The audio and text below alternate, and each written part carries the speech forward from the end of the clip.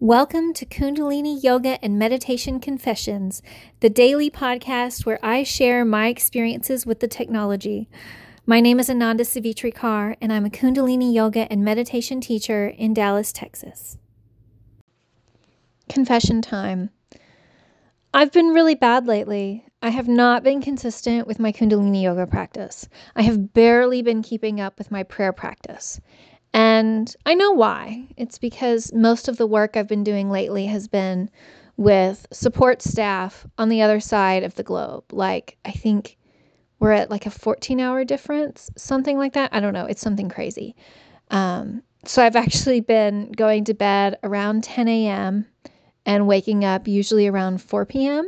So just before the sun starts to set. It's totally crazy. But it works for the work I'm doing right now. So I'm just going with the flow.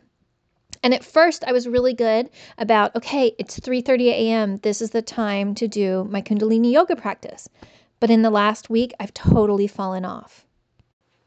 At first, I kept up pretty well. I would make sure that from 3 to 4, somewhere around there, I would start my yoga practice, or at least my prayer practice. I would do something spiritual within that Amrit Vela, those golden hours where the angle of the sun to the earth hits perfectly. And all religious traditions say that our prayers are more heard by God when we're praying in the dark of the night like that. And I kept that up for at least a week, maybe 2. But this last week, I have not kept it up at all. And let me tell you, I'm really feeling it. It's like my negative mindset is so much more powerful now. So guess what? I have to work a lot harder not to let that negative mindset win. And it's such an eye-opener every time this happens to me, which isn't very often, but I guess it's been maybe 4 times that I've fallen off and I've had to wake back up. So that laziness ends today. I'm about to go take my cold shower. It's 3:30 a.m. And then I'm going to do my Kundalini yoga. I have everything all planned out that I'm going to work on. And I know it's going to be great.